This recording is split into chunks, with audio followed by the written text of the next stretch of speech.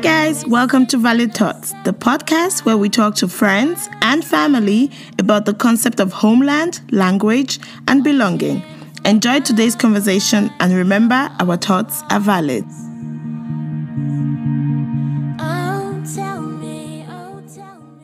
My name is S, and today is exciting because today is 4th of July 2020 and episode 0, the trailer of Valid Thoughts has been launched, and basically Valid Thoughts is with you guys in the world. And it's such a big step to actually get there. So today I'm also recording with Jide. Jide is my friend. Sometimes Jide is also my cousin, depending on who I'm speaking to. And so I'm just really excited. So the way we usually do this is like, Jide, just introduce yourself the way you want to be introduced, like the way you want people to get to know you. All right. So my name is Jide, as I said. Most of my life I've been called Jide, but my full name is Baba Jide. I grew up in Ibadan, Nigeria, in the southern part of Nigeria. And I've been living in Germany for 11, close to 12 years. Wow. Yeah. So that's basically... That's you. Yes. Okay, so I usually like to start with like back in the days, like growing up. So you already said like you grew up in Nigeria, in Ibadan. Yes. Yeah. So can you tell us a bit about Ibadan? Where is Ibadan? What is Ibadan like? What was childhood like for you? Just give us a bit of insight. Well, for me, Ibadan is my home. Is where I spend most of my childhood, my youth life, or my teenage years. Ibadan is where my family lives, where I spend most of my time when I go back to Nigeria. Mm-hmm. Ibadan is the mega city with a lot of stories to tell, a lot of culture, a lot of people. Ibadan is for me the stress-freer version of Lagos. Okay. So like I said, I grew up in Ibadan, so going to school was actually stressless for me. I would actually travel 30 minutes with a bus, and I would walk 15 minutes from the bus station to the school. Mm-hmm. And it was almost same thing every day, And okay, do you have like one story like that comes to your mind when you say like Ibadan is for you home? It was like where you also like attach a lot of things, like one significant thing that comes to your mind. Yes. I grew up in Malete, mm-hmm. So which is like I wouldn't know. I think it's more of the southwestern part of Ibadan, and when we first moved there, we moved into a house. I remember that Wait. You moved from where? Oh yeah, well we moved from Okay, now exactly. Some background information. So I was born in Kaduna, and the first 7 years of my life I spent in Kaduna. So then we moved to Ibadan. We lived in a small place. It's called Academy. It's very small. I know. Okay.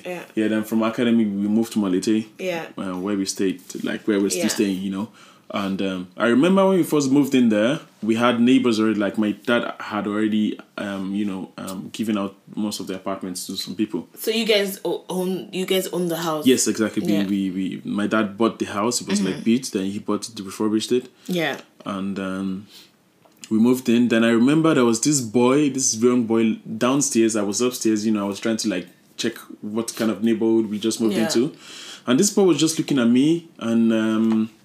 He was like, yeah, come downstairs. He was just signaling with his hands for me to come downstairs and play with him. And I went downstairs. I can remember that day because, I don't know, ever since then we've been good friends, and we were friends till I left Germany. And even after, like, till today, we still talk. Yeah. You can't compare it to back in the days when we had much time and much resources to talk or things to talk about. Yeah. But basically, I always think of this very moment because that was actually one of the very few friends I had growing up. Mm-hmm. And this very particular moment when we met, it's kind of stuck with me, Yeah, that's nice. So, you already said like you were born in Kaduna. So your parents are Yoruba, both of them. Yeah. Yes. Yeah. I wouldn't know the reason why my dad moved to Kaduna. Well, I know he was a teacher. and he actually served in Kaduna. So I think for that reason he got a job in Kaduna. Then stayed back. Exactly. Yeah. So when he came to Ibadan to visit grandma, his mom, that was how somehow my mom was having her internship in Ibadan, so they met, and then she later moved to Kaduna with him or to him, and then we came to live the children. I have 4 siblings, so we were all born in Ibadan, in Kaduna rather, but. No, my brother, who is the first one, was born in Ibadan. Okay. But the rest of us were born in Kaduna. Okay. So, like I said, 1997 we moved to Ibadan, and but they're actually both from Ijebu. They're both Yoruba. So they, because of the fact that they spent a lot of years in Kaduna, they actually are fluent with Hausa. Cool. I used to be as well, because like the first 7 years of my life was in Kaduna, but now it's like everything is gone because I haven't spoken the language in a long time. So I more of speak Yoruba because after my 7th year we moved to a place where we spoke Yoruba rather than Hausa. So yeah. So, do you remember a bit of like what growing up in the north was like? And do you know what made your parents move back to Ibadan? Was it like they wanted to settle down also because the family was there anyway? Or did it like any other reasons? And I mean, just generally, if you can remember anything from growing up in Kaduna. I can remember vividly when we were in Kaduna, there was this neighbor of us. He was a friend of my dad. He had a pickup. So he would drive from his home. He would pass in front of our house. So on his way to, because I think he was bringing his son to the school. So the pickup, like the back, it was empty. So people would actually start jumping on the pickup, while he was driving. So it used to be fun, my mom would just carry me and, carry me and just drop me, throw me on the pickup, I mean, he wasn't driving fast. So it was easy for us to just jump on the pickup and move along with him. And I can remember that very, very fun. It used to be fun, jumping on this pickup and, we made it. And and I could remember me speaking Hausa as well, but it's been a long time. I think I was 3-4 years old. What I could also remember is me playing around with my friends back in the days. I remember one of our neighbors had a monkey. Wow. As a pet? Well, like a house pet. Like it wasn't in the house, but it was like in the compound. And I could remember we always played with the monkey. And ever since then, I always wished I had a monkey. Really? That's when I was young, And what do I also remember? I remember when we were moving from Kaduna to Ibadan. I remember on the highway, one of the leads of the things we parked, it fell off or it flew away. So we had to stop. And my dad had to run, 500 meters back to pick up the lead. It was for a cooler. I remembered we sleeping on the road because it took us 3 days. The journey from Kaduna. Normally here in Germany you would spend maybe 4 or 5 hours. But it took us 3 days, and at night we would sleep over, then in the morning we'd start driving again. Why did we move away from Kaduna? It was basically because we were Christians. I would say Kaduna is mostly or vastly populated by Muslims. So there was this period where they were kind of chasing out Christians out of their states, their homes. So before it got worse, we decided to move away. And because family was in Ibadan, my grandma was in Ibadan, and all my dad's brothers were in Ibadan. So it was actually, it was obvious for us, or it was kind of legitimate for us to move to Ibadan. So that was actually one of the reasons, or at least this is the reason I stick to ever since then. Okay, so then you moved to Ibadan, and then you basically had you growing up in Ibadan, living the life, the baby boy life. It was really a baby boy life because you had no responsibility. All you had to do was just go to school, pass your exams, and chill. I can remember when I was growing up, I would come back from school. I wouldn't even do my assignments. I would just go out on the street with my friends. We would go to a stream. We would catch fishes, or just play around. What do you go catch fishes? We had a small stream back then. We would just go there. Is it still there? I wouldn't know. It's been a long time ago. Okay. It was fun. It was fun. I didn't have any any problems, any issues to tackle. Yeah. I didn't have any bills to pay. Yeah. No responsibilities. And then you talked about earlier, like, okay, in Ibadan, and then going to Lagos. So what did you go do in Lagos? Well, What moved you? Like, maybe like you need to go to the big city life, you know? The first time I went to Lagos was in year 2000. That was when my cousin, she got married and she just got her baby. Wow, like the first time you ever went Yes, to Lagos yes. was 20 years ago. Exactly 20 years ago, exactly. Yeah. She got her baby, so she how needed. old are you now? I'm 30 years old, so actually like Do you think you're I was old 10. No comments on that. Like I said, I was 10 years old, and then she needed some help. Or actually, yeah, we were on holiday, and I was like, I just wanted to go somewhere. I don't know whose idea it was, but anyway, I found myself in Lagos, and it was very exciting for me because you know Lagos. Oh my God, you've been here of Lagos. Yeah. Your cousins would come to Ibadan from Lagos. You know, they'd be like, yeah, Big we're from Lagos, boys. big boys and big girls and stuff. So I always admired them, and I went to Lagos. That was my first time, 2000. I stayed with them for I think 2 weeks because you know it was on holiday. Then 2006, like 6 years later, I actually moved to Lagos for a year because I was learning German. And the only certified German school I knew back then was the Goethe Institute, and it was in Lagos. So I had to move to Lagos because you know traveling from Ibadan to Lagos every day wasn't in question. Yeah. So I had to move into this cousin's place, you know, that I had, you know, I stayed with when I was there for the first time, and I was with her for a year. So I was helping her out with her shop, like you know, after school I would. Oh really? Yeah, she had a boutique shop. Yeah. So, I had to go to school 3 times in a week. Yeah. Yeah. So the other 2 days I was actually helping out, you know, instead of just me Yeah. And mostly there wasn't much to be done, so I would just sit down and you know learn German, practice German, read some articles in German. But I always had my dictionary with me. That's basically my life in Lagos. And on weekends we would go to church because my cousin's husband was a pastor. So on Saturdays was also like we spent it in the shop. And well, I didn't make a lot of friends. Well, some few friends I made back in Lagos were actually from church. So from school, from school we everybody lived far away from each other, so you couldn't just go and visit them, or you couldn't just go spend some time with your friends from school. So most of the friends I actually knew or made back then were from church. Yeah. Well, I mean, Lagos was okay-ish. It was stressful, you know, because I had to travel from the mainland to the island every day. So where were you staying on the mainland? I was staying at Surulere.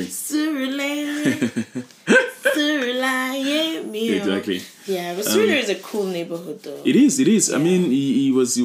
Everybody was nice. You know, the neighbors were nice, and traveling from Surulere was kind of straightforward. I would walk 5 minutes to the bus station. I would just get a bus straight down to the front of Goethe Institute on the island. Yeah. And but you know, getting buses sometimes were hard, and you had to like fight. It's part of Lagos, you know.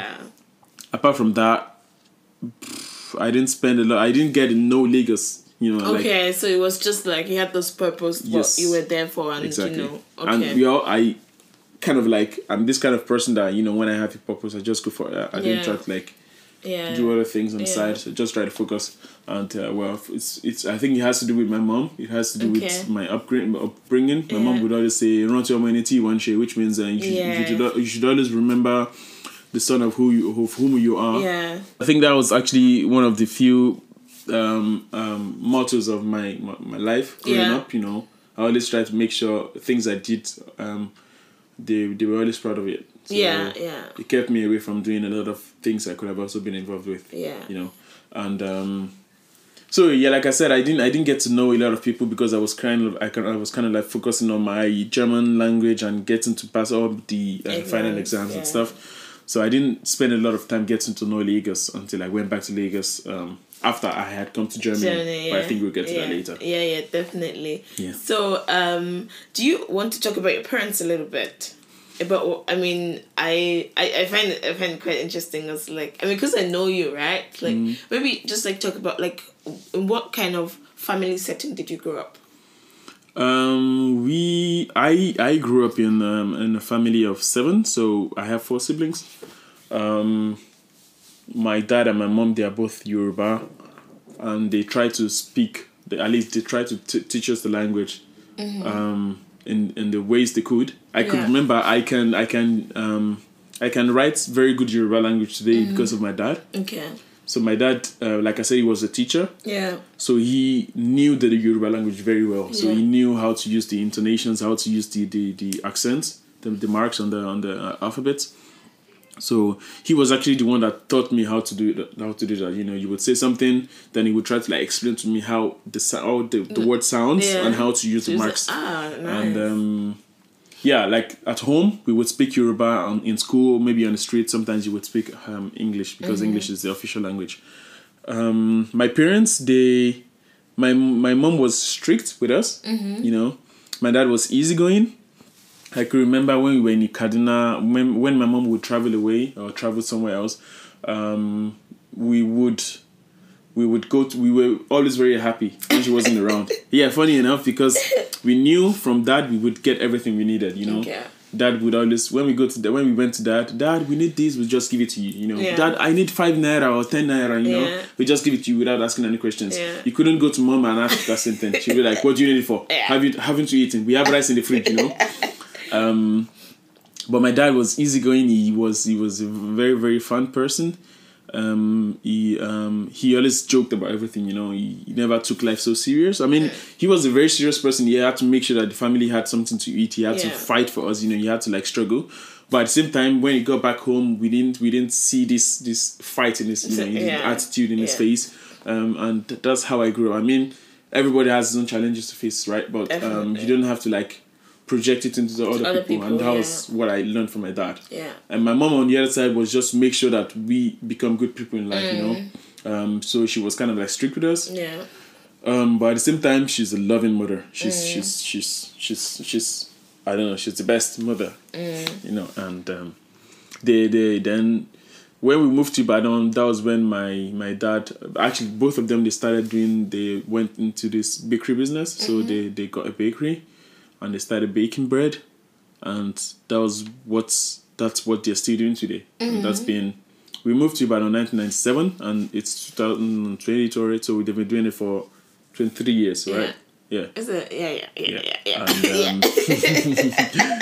And yeah, that's what they've been doing. Like really knowing them. That's what I've known them for. You know, this baker parents. So I would call myself, hey, mi omo babon bready, you know, mi omo my mom bread, so the son of the baker. Yeah.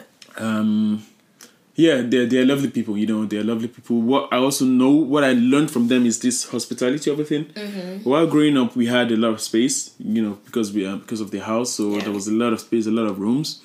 So we always had people living with us, like cousins I had never met in my life, people I had never met in my life, friends of friends, brothers. You know, they would just come to Ibadan and be like, they needed some space to stay. No matter how long, my parents would just say, yeah, you're welcome, eat your food, you know, and so they invested a lot of their hospitality in people. They invested a lot into people, and it's paying off today, you know, because if I wanted to go see any of these people, it would be very easy for me to just talk to them, and they could help me out, you know. I mean, when they were doing it, they were not doing it to get something back, but because they knew something, you know, they might need the help in the future, you know, and that was also one of the things I learned from my parents. But I think it's not even like because they knew they might need something from them in the future. It's just like, I mean, that's what family means, you know. True. Yeah. True.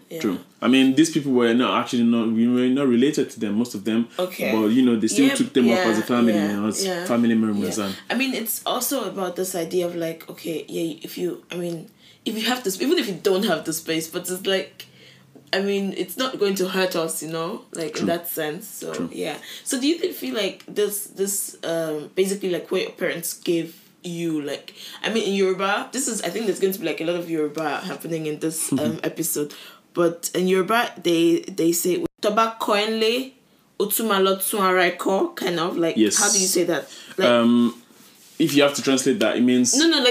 Wait, let's not get to the translation. Like, can you say like the way the actual the proverb is in Yoruba? I think I was correct. That was correct. Yeah, it seems correct to me. I mean, Yeah. it sounded just like the way I've heard it before as well. Yeah. Toma Kwenle wa tuloro turo eko. Yeah. So the idea is like the translation would be if whatever they teach you at home, like you go back and teach yourself again, Definitely. like even better, you Definitely. know. Yeah. I think it applies to a lot of things in life. Like if someone is teaching you something, you take that thing and then you try and also translate it into your own life and Yes. you know, like just make it better. So do you feel like you've taken like the kind of lifestyle and the mottos and the what was important for your parents, what they gave you along as a child, like you took that and you're still applying that into your life today? Definitely. I mean,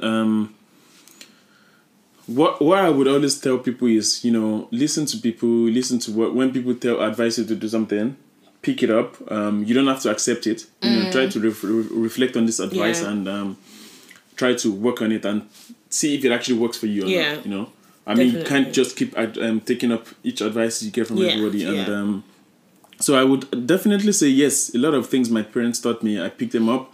But then I reflected on them. Yeah. And I tried to like take those ones that actually would work for me today in my situation, in my context, you know. And maybe also try to do better, you know, in some cases. So definitely yes. Yeah. I think that's really important. Yeah. Then you went to Lagos you went to Lagos to get something so that you can go ahead with something else. So let's get into that. So after my school, my uncle who had been living here in Germany for I think 15, 16 years, he came to Nigeria. So he brought up the idea of me moving to Germany, you know, like studying in Germany. And I welcomed the idea. That was the reason why I actually started learning German in the first place. So after I was at the German school for a year, the final exams, I passed them, then I also had some issues with the visa, but that's another story for another day. Anyway, can I ask something? What if that didn't happen with him proposing that offer? What would you have been like? What was your plan?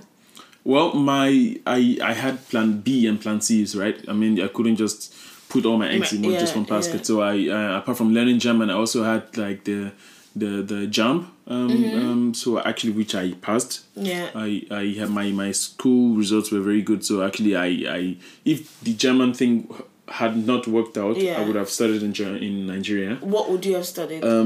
I planned to study computer science. Okay. So it has always been my dream to study computer science and to become a software engineer. Okay. And I think that was what I would have done in Nigeria. Okay. Maybe I would be living in Lagos today. Maybe I would have stayed back in Ibadan. Who knows? You know? Yeah, that's true. That's true.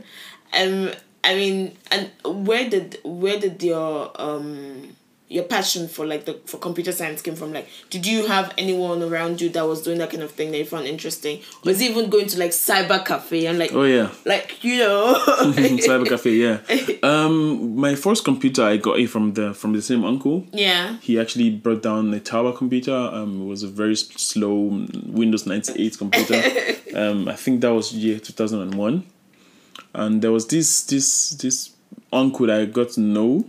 That was he studied computer science as well, so he was a computer engineer. He was working with a lot of with hardwares, so he knew his way around. You know, when you screwing up computers and trying to fix things and stuff. So I always spent some time with him because I was interested. Yeah. Generally, you know, I was interested in technical stuff. So and when I got this computer, I always tried to play around. Yeah. We also had a neighbor who was working for some computer shop, so they got a lot of designs to be done, a lot of stories to be written down, you know, typed. So I always sat down beside him to watch how he was doing these things, you know. So I actually had a lot of interest in computers when I was 10, 11, until I got my first my first computer.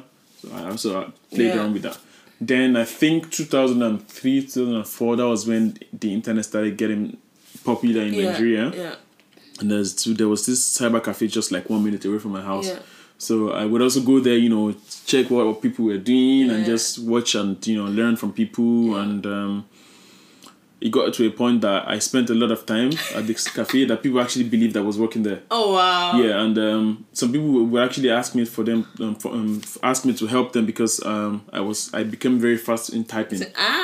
So they would ask me, "Hey Jide, could you please help me out? I need to write this letter or this email, but I'm slow and my time is running." Yeah. And I would help them. So the fascination for computers has always been there, for a long time. Yeah. And it was then I knew I had to do something with computers, Yeah. And my mathematics knowledge was quite good, or ability. So it was like, well, computers with mathematics, that's the only option for me, to become a computer scientist or at least an engineer. So, Yeah, cool.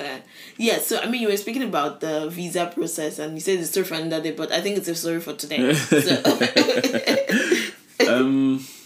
Where do I start? Well, I applied for the German student visa, and it got rejected. Okay. With the same reason they always give to people. Yes, it's with the fear that you will not come back. Exactly. No, actually, it's not the fear of not coming back. It's the fear of not going there to study. Okay. They would write, "We don't believe you're going there for the purpose you applied for." Okay.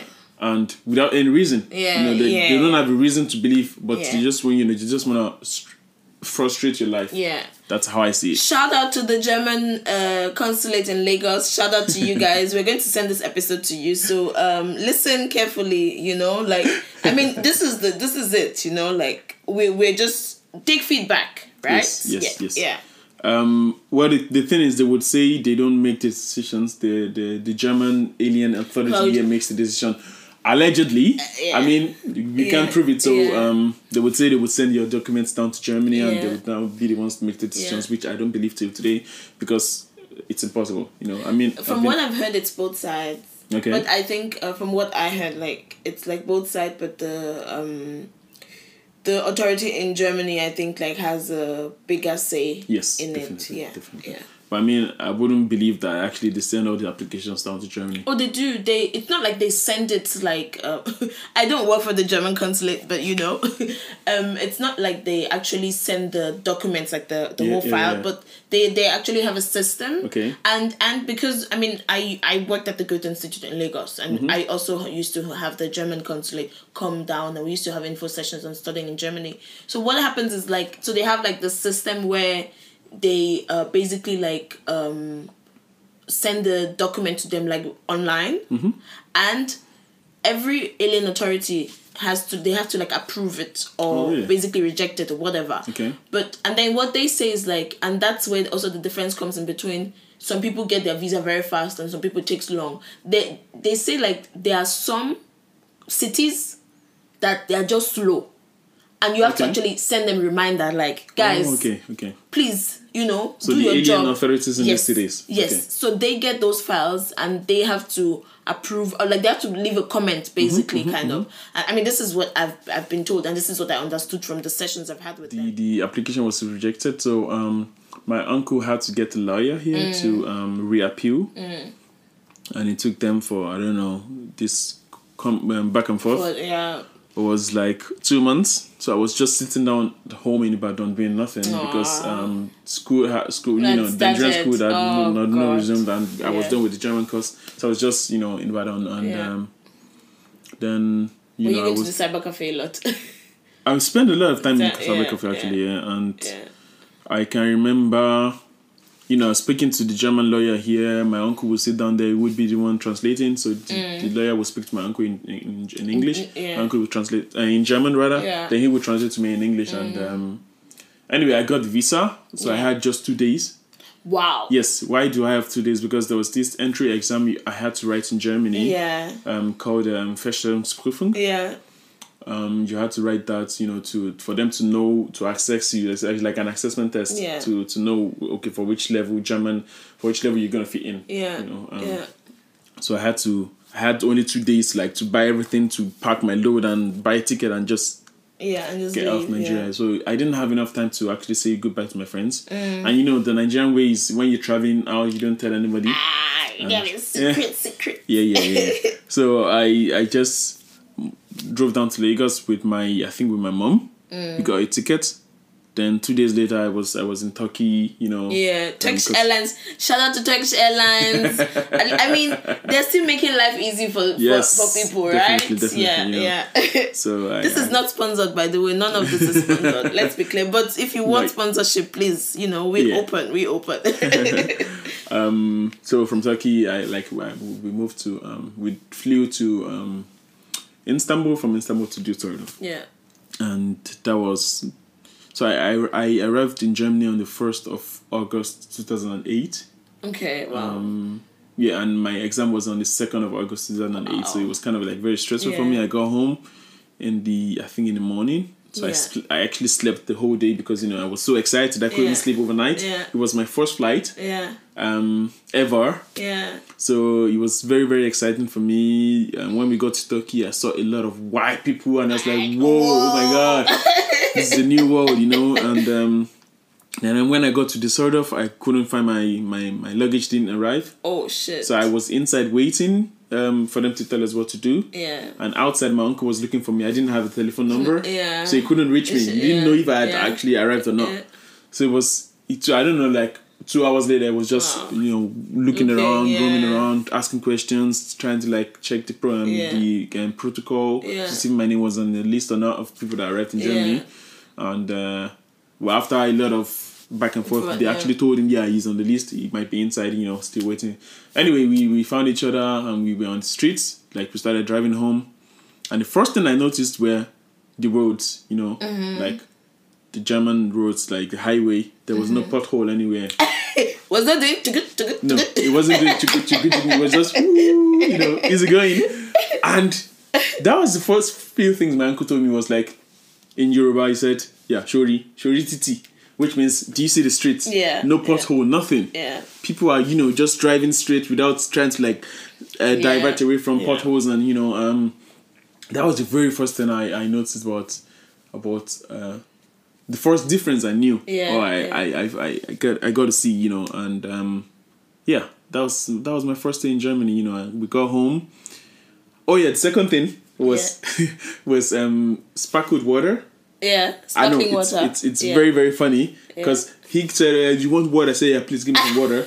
And I didn't know what sparkling water was, and he gave it to me. I drank it. I was like, this water tastes different. And it was with gas. I was like, Oyinbo people, which means white people. And I went to bed. I slept almost the whole day because I was very tired. Then the next day I had to go write this exam. And that was the first day of my life in Germany. How did the exam go? Not so good. It happened. Yeah, I mean, because I wasn't prepared well enough. I didn't have enough time to prepare myself. Yeah. I had spent 3-4 months at home not learning German anymore. So the things I had learned were fading away already, unfortunately. And so the first exam didn't go well. So I had to redo the exam, I think 3 months later. And the second one I did was so good. Wow. That I had the chance to skip one class. Oh, cool. So it was like the people that I was actually meant to start with. Yeah. I joined them later. Okay. So it was like, I didn't waste time. Yeah. It was time. I went back later. Yeah. Nice. Mm-hmm. Yeah, so then you're now in Germany, this new life. Where were you living? Were you living at your uncle's place? Yes, at the beginning I was staying with my uncle. He lives also in the west, just like 1 hour away from me. I was staying with him the first year because I wasn't allowed to work. Yeah. So he had to he was the one sponsoring me. He was the one paying my bills and stuff. I didn't have any bills to pay anyway, but transport money and stuff. So and till today I'm still very grateful for what he has done. I mean, he would always be like my father. He is my father here anyway. And yes. Yeah. So can I ask, we're just gonna go back a little bit. So why was it that you were the one that came in? You said you have 4 other siblings, right? Yeah. Yeah. So why was it you and not your sisters or your brother, or was it maybe it was just the age thing that fit in at that moment, or? It was time. Age. It was time because when he came home, it was when my grandma died. like his mom. Mom, yeah. And he came home for the burial ceremony, and that was when I was writing my final exams. I was 16. Yeah. I was writing my final exams in school, so he was like, yeah, actually it's perfect timing, Yeah. So if you're done with your school, which was like, I think was like 2 months to be done with my final exams, so it was like, if you don't mind, you can actually go start learning German. So it was just time, it could have been my brother, but my brother had started studying. My sister also had started studying. Yes, exactly. My younger sisters were still young. So I think it was just age and time, it was just like the perfect timing for me. So yeah. Okay.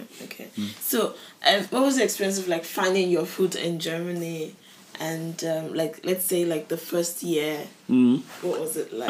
The first year was kind of like also very focused, because when I was living in Nigeria, your parents would sit you down and would be like, yeah, you should try to like remember where you're coming from. What I said earlier on, and so what I did mostly in the first year was learn German, because I was going for this intensive course for a year. Yeah. It's called Studienkolleg. Yeah. So I was there for a year. So it was basically from my uncle's home in the morning around 7:00. I would take the train. The train ride was 45-50 minutes to Dortmund. So I would take the train down there. After school, back home. So it was basically just school, home, home. I didn't have any lot of friends. The friends that I made back then were from school. So those were the ones I was learning German with. The little German we could speak, we were just speaking with each other. We were practicing, and but after school, I mostly just went home because I didn't want it to get too late, and I didn't want my uncle to get worried. And that was the first year. So it was just me getting to know the new environment I was in, getting to know the new people, the new culture, and trying as much as possible to also stay Nigerian in some way, Okay. Was it like a conscious effort? No, I wouldn't say it was conscious. It was well, according to when I was in Nigeria, my German teacher, a German woman, she said to us like she's traveled around the world and she's never seen people as most flexible as Nigerians. They just kind of like fit in. Without stress, without effort. So you actually applied to me. Okay. So when I came to Germany, it wasn't. I knew I was in a new country. But I didn't feel like I wasn't. Like I didn't feel something very, very special. Like my God, I have to like put in a lot of efforts into achieving whatever. I just felt like okay, it's a new country. You have to go to school. You just have to do it. So I wasn't like trying to force myself into doing things I was doing. It was just like coming, one at a time, and Interesting. So then you were at your uncle's place, and then at some point you started university, and you started like living your own life.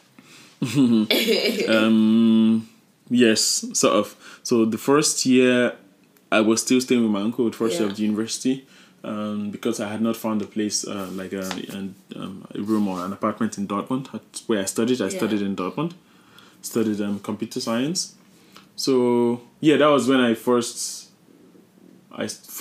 started making German friends, like people I was studying with. Most of the people in my learning group were Germans, and then I found an apartment. I found a job at the fast food restaurant where I was working, and I was paying my rent and my tuition or whatever they would call tuition. This amount we would have to pay. So that was the first my life as an independent person. I was 21. Okay. 21. Okay. Then you're working, making money. Taking care of your bills. How did that feel? I felt like I was free. I felt like I was independent. Like I said, I felt like I had to like know how to spend money now. Like since I'm making my money, I know how I came about this money. So I had to like spend cautiously. I couldn't just spend anyhow. And, I've been a type that actually doesn't waste, doesn't just spend anyhow. Anyway, my mom would always say, out of her 5 children, I'm the only one that doesn't spend a lot or doesn't need a lot of That's things, it, you know. yeah. So I'm this kind of person that I've always been very modest and kind of like minimalistic growing up. So it was very easy for me, you know, to keep my money aside and spend only the ones I actually had to spend. Yeah. You know, and Yeah. yeah. So that was how my adult life started. Is there any take that something that you took out of that first, like the beginning of the adulthood, let's say, that when you think about it now, like, this is something that, you know, I kind of took along with me. But I mean, if there's nothing, it's also okay. I mean, yeah, I had to like learn a lot of things on my own, you know, like there was no parents around to ask questions. I mean, you could always call them and ask them questions, but you know, I just wanted to make sure I was actually on my own, independent completely.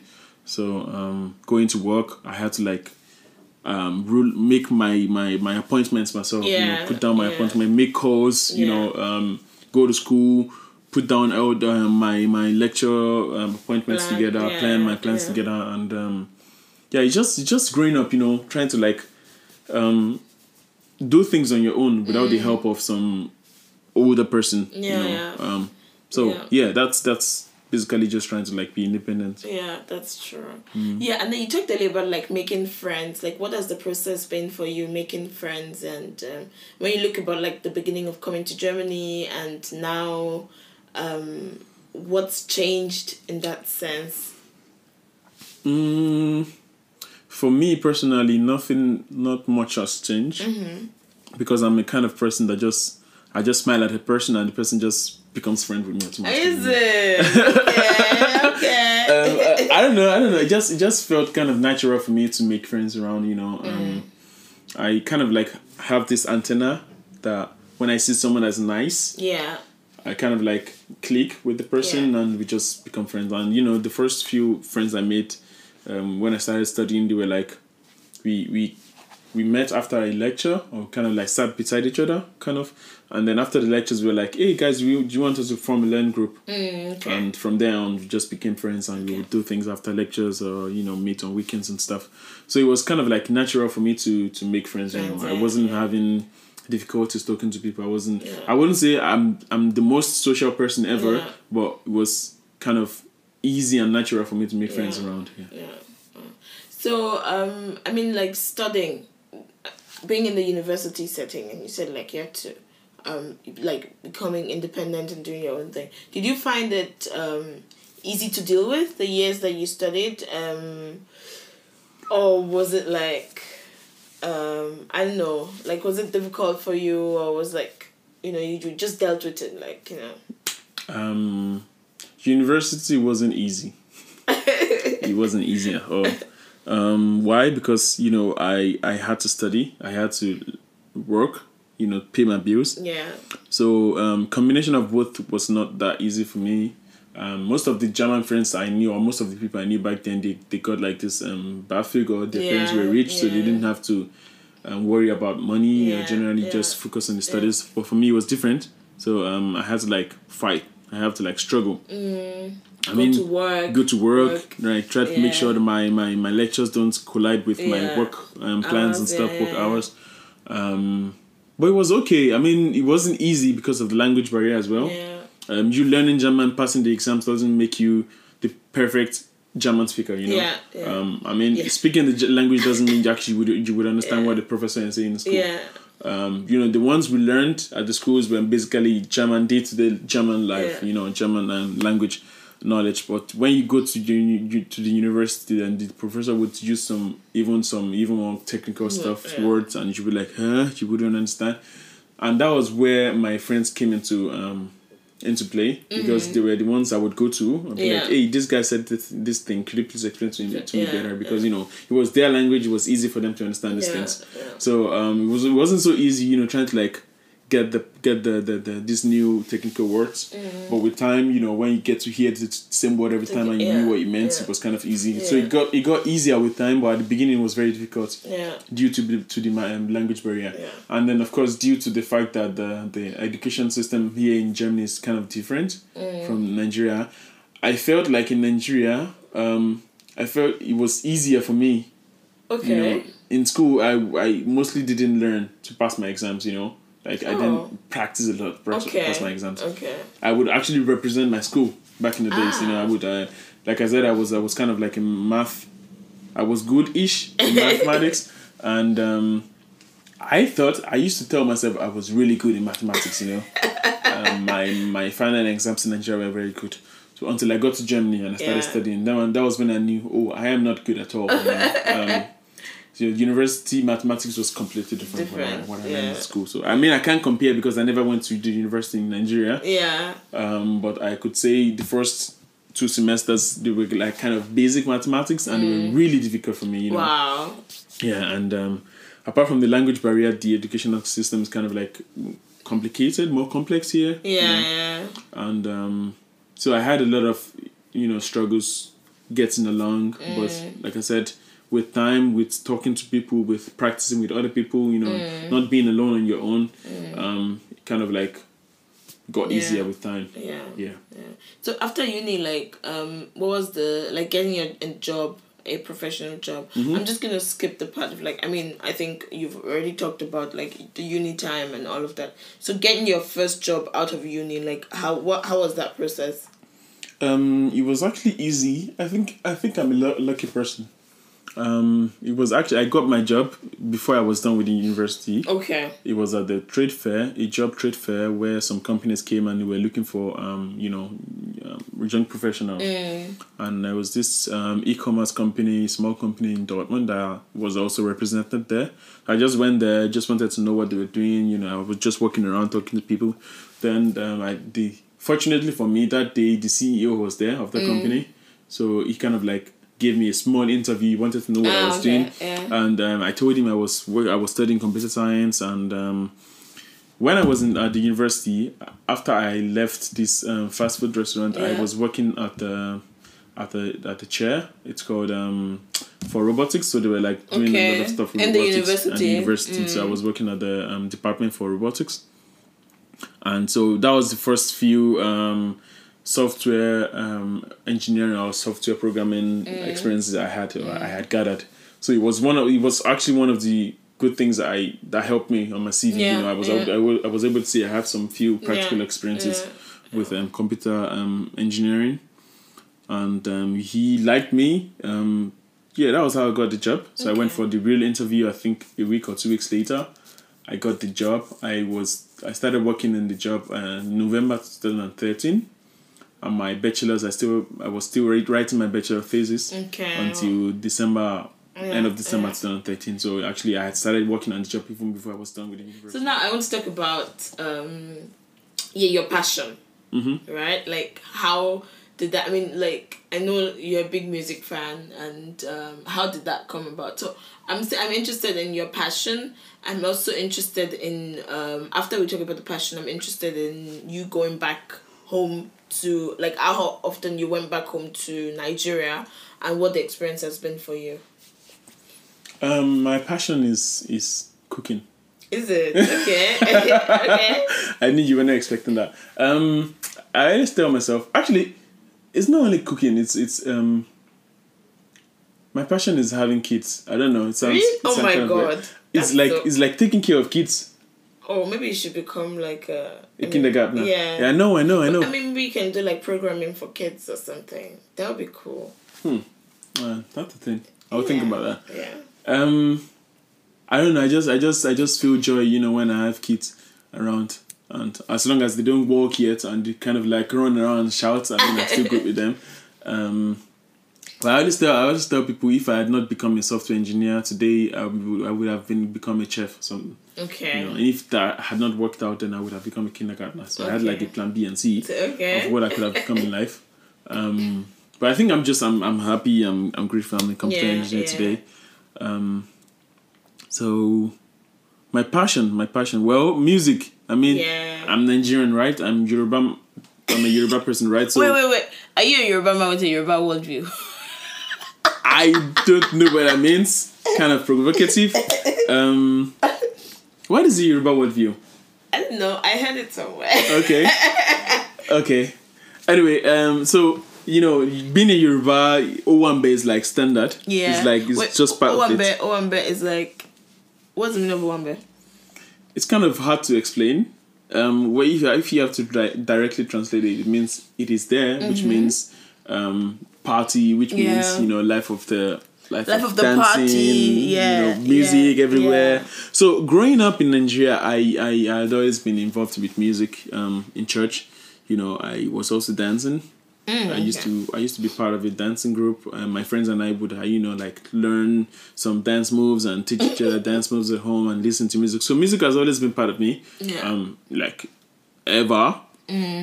Growing up, I always watched my dad dance. He would show us what they were dancing in the 80s and in the 70s. What music did your dad used to listen to? My dad used to listen to a lot of disco fox, disco music generally, or he would listen to a lot of Akpala, Fuji. Yeah. He also liked Fela Kuti a lot. Okay. And there was this dance, I don't know if it's a thing for real, but he called it Balongo. Okay. When you were moving your legs and kind of like funny. So you always showed this dance move to us. So Jide is going to make a short Insta video for us where he's doing Balongo. So yeah, my dad would say, you don't remember when we were young, when we were your age, we were dancing Palongo, and he would start demonstrating this Palongo dance to us. And so, like I said, music and dancing and, generally has always been part of me growing up. And in church, you would go to church, you would sing along in the choir. Yeah. So you did that? Yeah, actually, I tried. I wasn't the best singer, but, I tried singing. And I was playing music instruments, so I was actually playing the conga or the drum set. Yeah. Then, then I moved to Germany. Then I listened to music a lot. Like, actually, it was one of my refuge. When I was stressed, I would just listen to music to just calm down. Nigerian music. Yes, mostly Nigerian music. Yeah. And back then, it wasn't even a thing here in Europe. I would always stream them online or download them. Yeah. And then I had this small MP3 where I had a lot of Nigerian music on it. And so then I grew up this fashion. So what I also noticed was when I would go to a party, a Nigerian party, like a private one, somewhere maybe invited by friends, I would always take over the music. Okay. So they'll be like, music will be playing in the background, so I'll be the one choosing the songs to play next, and just keep the vibe going. But I never thought someday that I would actually kind of make it a profession. I wasn't thinking I would become a DJ. Yeah. So that kind of like came into place accidentally. How accidentally? It was just like, oh, Jide, why didn't you try it out? Was it someone that said it, or you were like, okay, let me just try this thing out? It was actually a DJ that noticed me because, I forgot to say, I think it was an influence from my dad. Dancing has always been a part of me. And so wait, Jide has a lot of, you have cooking, you have dancing, you have music, my goodness. And the thing is, like, Jide is really good in all of those things, like, so and then there are people like us, like, we're still trying to find the passion. Okay. So dancing has always been, something I also liked, enjoy doing. So anytime we would go to parties in Germany, I would just dance. I would just take the stage and just start dancing on my own, just careless, just enjoy the music, enjoy the vibe, and be happy, And then there was this DJ that used to play in Cologne. He would come, I would go to the parties because it was one of the best parties we had here in Cologne. And he would notice me, would see me, because this guy is always dancing. Yeah. So he wrote me up on Facebook. I don't know how he found me. We had a lot of common friends. So he kind of like found me. He wrote me, was like, he has been seeing me. He had been seeing me on at his parties. If I was a DJ as well, because I knew a lot of songs. I was always singing along when he played the songs. So he thought I was a DJ because how could just someone, a random person, know so much about music and stuff? And I was like, actually, I'm not a DJ, but I wouldn't mind being one. Yeah. Because I'm very familiar with the music from Africa or West Africa generally. So that was how the whole idea came about. And that was 1.5 years ago. So he told me what kind of instrument I should buy, where I could learn. He would, give me some tips. I would make a mix, send it to him. He would give me some feedbacks. I would work on that. Cool. And that was how DJ Frigga came to life. DJ Frigga. Yes, that's my stage name. And let's talk about, like, when was the first time you went back to Lagos, Lagos to Ibadan, or like to Nigeria after you moved here? The first time I moved back, I went back was 2010. That was like 2 years after I had come here. Oh, okay. Yeah. That's pretty early. I mean, yeah, maybe when you come and study, it's a bit different. But I feel like for me, like, obviously, mine was like a bit different. Yeah. But, like, for me, because it was kind of like I had to go back home. Why? Because my family is there. My parents are there. Yeah, that's true. So and I had started working at this fast food restaurant, so I was able to gather some money together to be able to buy the ticket and stuff. Yeah. So, and the first time I went back home was kind of like exciting, getting to see my old friends. Everybody was around. Yeah. My mom was very happy seeing me again after 2 years. And, we had been talking on the phone, of course. But it wasn't like seeing me, live. And it was fun. It was fun being back home. I spent a lot of times with my old friends back in, the friends I had back in school or on the streets. And, it was really cool. It was really cool being back home. But at the same time, that was when I started noticing, okay, my mentality has started changing. Okay. Like I was hanging out with them, but at the same time, they had moved on. I had moved on with my, so I had a lot of things to tell them about Germany. Yeah. But I kind of like noticed like the humor was changing, like the vibes were changing kind of. And over the time, it just faded out. But it was exciting, like I said, I was happy being back at home. After 2 years, and I'd gotten taller, it's gotten a little bit fatter, and they were also very happy to see me again. It was fun. Yeah, it's cool. Like you try to go home every year, isn't it? Yes. I try to make sure I go home at least once in a year. Yeah, and it's mostly around that Christmas period because that's when most people in Europe try to go home. And actually, the reason why I go home at that period of time is because it's Christmas. Yeah. Everybody's at home. My brother that works in another state comes to Ibadan. Everybody's like at our parents' place. Everybody's at home, so it's kind of fun. Yeah. So it's actually one of the reasons why I go home at that period of time. And there's a lot of things happening in Nigeria, Lagos, Ibadan in December. Yeah, in December. Yeah. So I want to touch on the topic religion. And how, for you, because you talked about you going to church and singing, dancing, having also like a group of friends from there, and like also being in Lagos at your cousin's place and going to church there. How is it for you now here, like now in Germany? Has there been any shift in that sense when it comes to that? A lot. When I first moved to Germany, I could remember the first few months when I was staying with my uncle. I was trying to find a church, and the churches I had around me were like Catholic churches, like these very conservative Catholic churches. So, and I also noticed that most people that went to church were like old people. So I hardly found someone of my age, 18, 19 years old, actually going to church. Then that was when I knew, okay, the kind of like the way they see religion here, the way they go to church here is kind of different from where I'm from. In Nigeria, you go to church 3-4 times a week. Yeah. It's like church is it's just part of your life. Yeah. And when I moved here, I couldn't find a church to go to. So over the years, kind of like my frequency of going to church kind of like reduced. And as of today, I wouldn't know the last time I went to church. Okay. Yeah, but is it just about like going to church, or about like also has there been a shift in how you see religion or how you see church? Yes, there's been a shift. Today I am an atheist.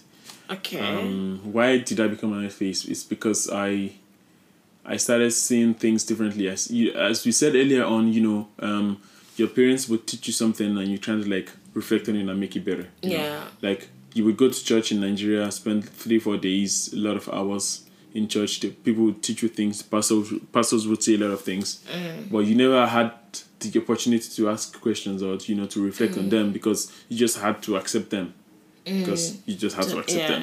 Yeah. But here, me being on my own, being independent, I had a lot of time. I had a lot of reasons to ask questions. I had a lot of resources to look into, you know, a lot of places to read stuff about.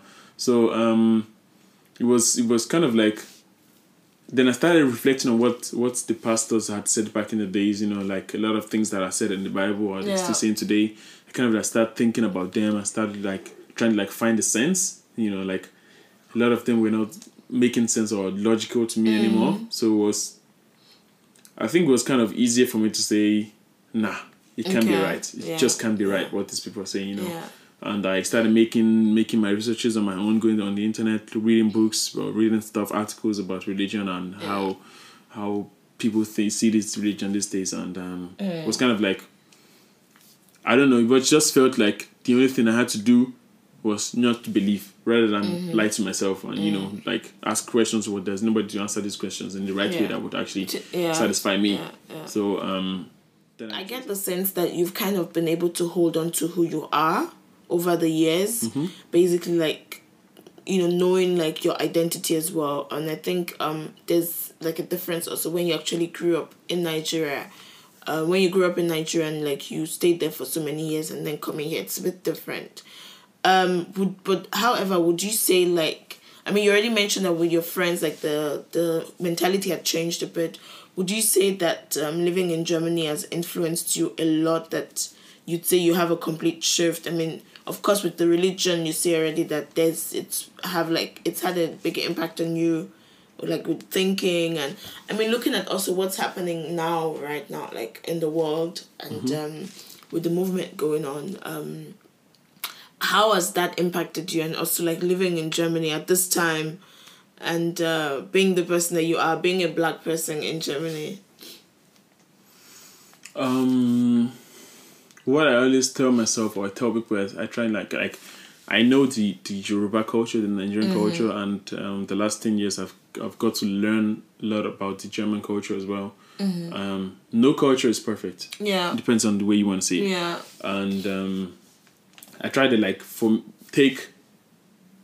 me, I try to like take the best from these cultures and, you know, kind of like mix them together and trying to make them mine. Yeah.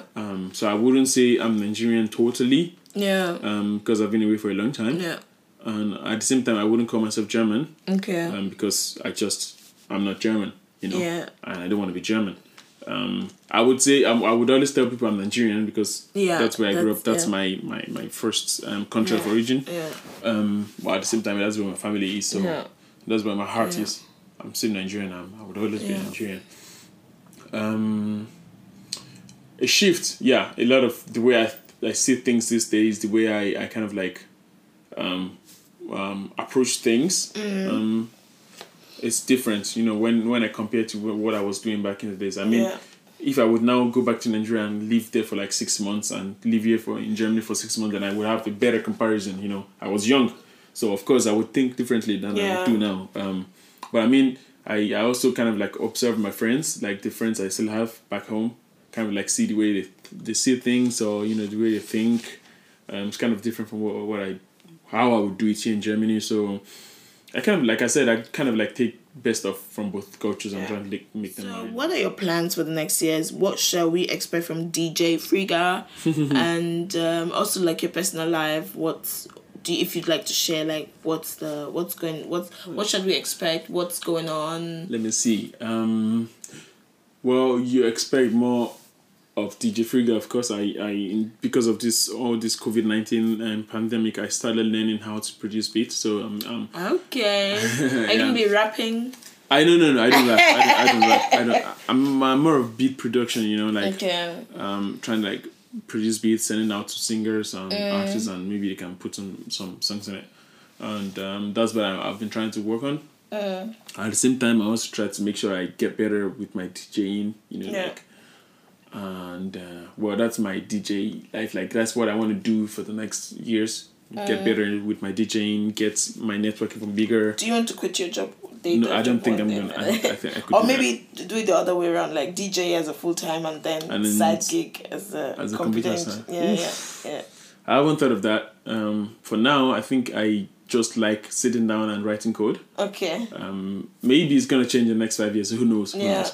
But I don't see myself being a DJ for life. Okay. It doesn't fulfill my purpose. Okay. I would say. Yeah. I mean, I enjoy, going to work in the morning and sitting down on the computer and writing code and trying to like create things, with the code I write. But at the same time, I also enjoy doing music. Yeah. So it's actually a good combination for me. So my for the next 5 years, I still see myself definitely as a computer engineer, as a software engineer, software developer, but also as a DJ. By that time, I think in 5 years' time, I would definitely see myself as a producer as well. Okay. So that's what I'm working on.